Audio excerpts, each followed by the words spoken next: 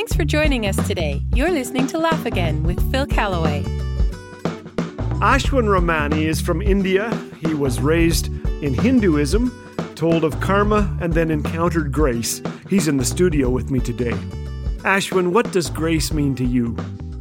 Well, it changed the course of my life. I said I want to follow Jesus, knowing that it was not an easy decision for someone to become the first in my family lineage, to leave my old religion behind and embrace something new.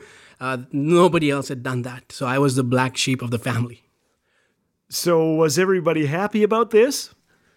No, in fact, very first time I told them, my parents thought I was playing a prank. They didn't take me seriously. I had to tell them I've never been more serious. I've committed my life to Jesus, and I want to follow him all the days of my life. What would you say is the greatest joy of your life? The greatest joy of my life is sharing the good news of Jesus with others around me. Many of us would say, Ashwin, that scares me to death, talking about my faith. What would your advice be? There are no formulas when it comes to sharing your faith.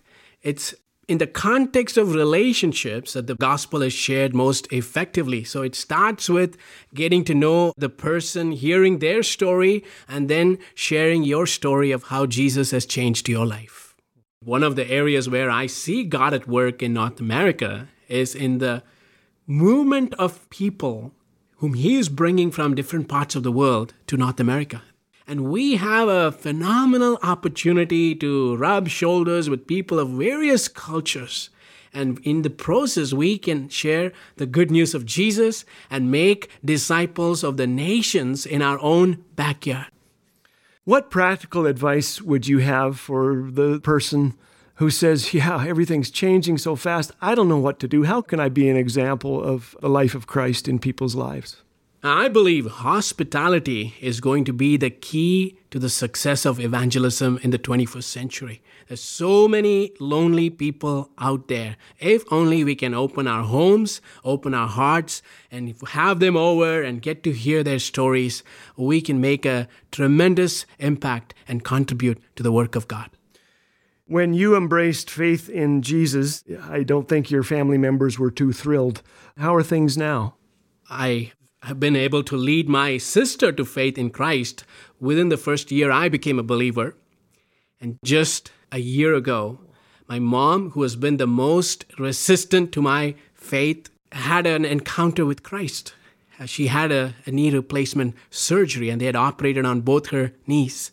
And it was a tough recovery time for her. And one day I was talking to her on the phone, and she said to me with her voice choking, I was going through a difficult time in my life. And then I prayed to Jesus, and I want you to know, Jesus has lifted me. If 20 years ago somebody had told me that these words would come out of my mom's mouth, I would have never believed that. But that is the God we serve. He has made it possible. We'll hear more from Ashwin Ramani on an upcoming episode of Laugh Again.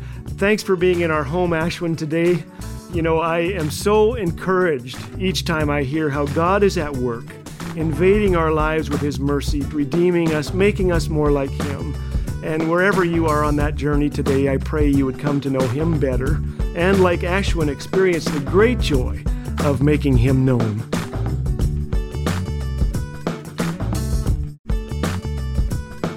We all love a miracle story, so this Easter season, let's rejoice in the most wonderful miracle in all of history.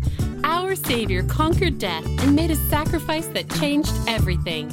Because he is risen, we can enjoy an intimate relationship with God that will last forever. Isn't that a cause for celebration? Happy Easter!